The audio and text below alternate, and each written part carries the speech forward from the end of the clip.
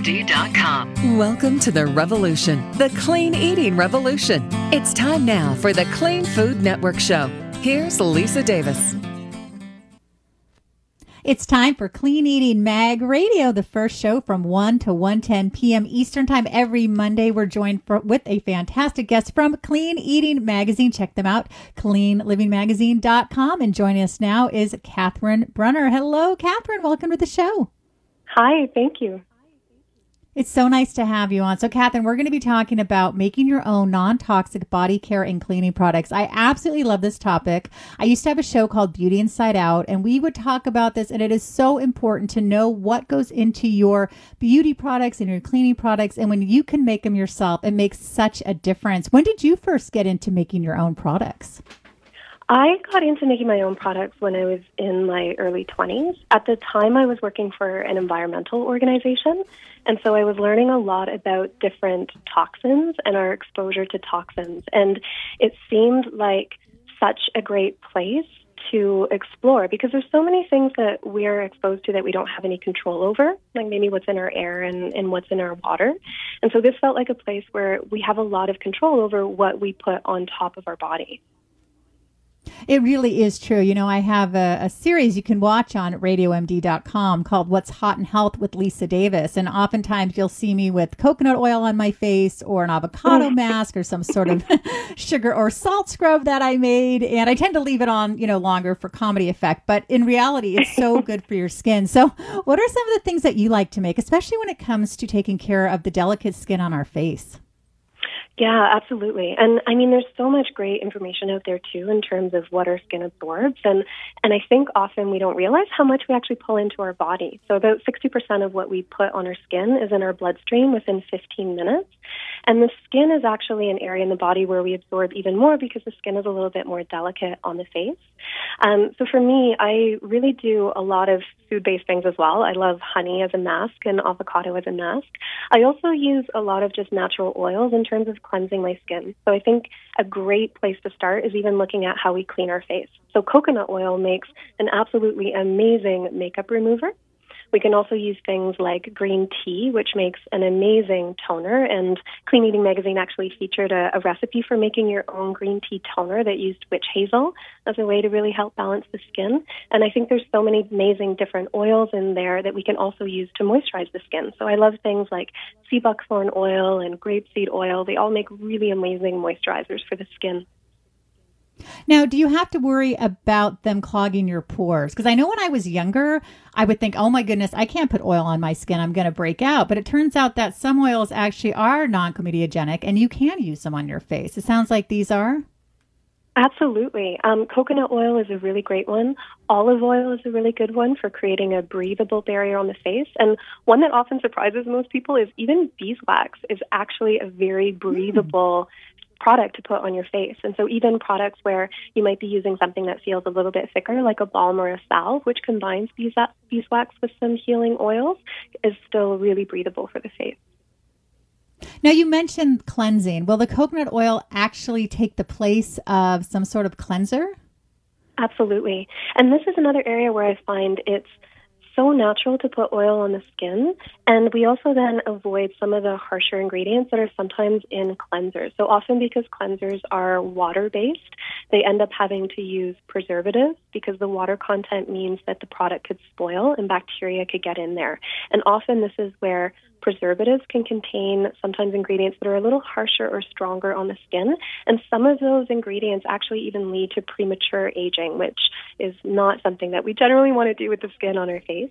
And so when you're using an oil to cleanse the skin, what's happening is the oil is actually emulsifying around things like dirt and makeup residue, and then that's helping to lift everything away and out of the pores. And then when you rinse or wipe your face, then afterwards you actually remove all of that debris and dirt. You know, I noticed that when I would over dry my skin in the past to try to clear up any breakouts, I would actually break out more. And I remember one time I just put some moisturizer on and everything got better. And I think that's something that we need to be careful of is the over drying. You got to make sure you get that nice balance. And so I really love the idea. What are some other things is there any special mask that you love to do that's easy and uses things that we have in our kitchen? Absolutely. Oats make a really nice mask. So generally I'll grind oats up, and they're high in something called salicylic acid. And that's really soothing for the skin. It helps to remove any redness or inflammation. If you're somebody that has witch hazel, you can also use some witch hazel, which is really nice. I'm a really big fan of clays on the face as great ways to cleanse out the pores. So clays are really good at sort of pulling things out of the pores. And I especially find, in warmer weather where I'm outside more and it seems like there's more smog, I generally want a bit of a deeper cleanse.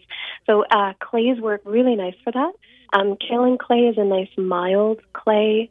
Pink clays are also quite mild. So I often blend that with a bit of oats.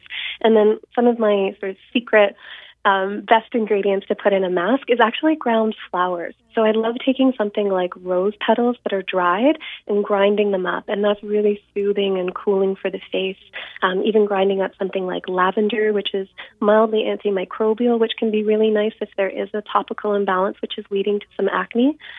Some of the best flowers for the skin are chamomile and calendula, and grinding up those flowers and adding them to a mask can be really decadent and quite nice for the skin. Oh, I'm so glad you mentioned that. That's something that I hadn't heard of before. Now, I mentioned at the beginning cleaning products as well. I love using lemons and white vinegar and things like that. What do you like to use, and what do you recommend? I really like washing soda, which is essentially similar to baking soda, but it's a little bit more alkaline. So it's got quite a basic pH, which can be really great for lifting grime from stubborn areas. So I often use that to clean my oven. I also really love using Castile soap, so something like a Sal Suds or a Dr. Bronner's, which can be really great and really easy to turn into things like dish soap. So Clean Eating Magazine featured a DIY dish soap, which works really well at cleansing the dishes. And I think some things that are simple and probably already in our cupboards anyways, things like baking soda and salt work really well for scouring. So sometimes just even mixing a bit of baking soda and some Castile soap will make a really great scouring scrub, which is amazing for countertops and other areas like the top of the stove that get a little bit gunky. Where do you get, is it called washing soap? Is that what you said? Or washing powder? Soda. Yeah, it's called washing soda. So it's essentially just baking soda that's been baked over a low temperature. So there is ways to make it yourself if you're super crafty in DIY. But most health food stores and bulk stores that sell things like baking soda for cleaning and white vinegar for cleaning will also have washing soda for sale. Now, I know that you also can talk about deodorant and toothpaste. Tell us about these and what we would need. So deodorant is a really fantastic one to start making yourself. Often the commercial deodorants contain ingredients that are quite strong and sometimes related to different health impacts like hormonal imbalance. Aluminum can really block our pores, which has been linked to not allowing sweat to release, which is really important for detoxification. And so in most homemade deodorants, I think about changing the environment so the bacteria that cause the odor don't want to be there.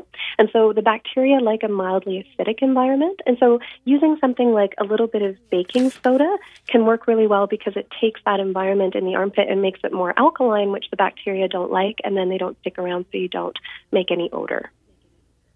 Oh, that is such a great idea because according to my daughter, who's overly truthful, I'm extraordinarily smelly. Now, I don't think that's true, but it never hurts to make a better deodorant. And I'm also extraordinarily open. That might be a problem. Catherine, you are delightful. I would love to have you back. There's so much more to talk about. In the meantime, you can find Catherine for theloveofbody.com and also thenourisheddetox.com. Catherine, thank you so much. I want to thank everyone for listening to Clean Food Network. You can like us on Facebook and follow us on Twitter at Your Radio MD and at Health Media Gal 1. To hear past shows, go to cleanfoodnetwork.com. I also want to remind everyone the first segment of each show each week is Clean Eating Mag Radio. Please check them out at cleaneating.com or cleaneatingmagazine.com, my favorite magazine. So much great stuff. You can check out that wonderful toner with the green tea and the witch hazel. I want to thank everyone again. Stay well and have a great day.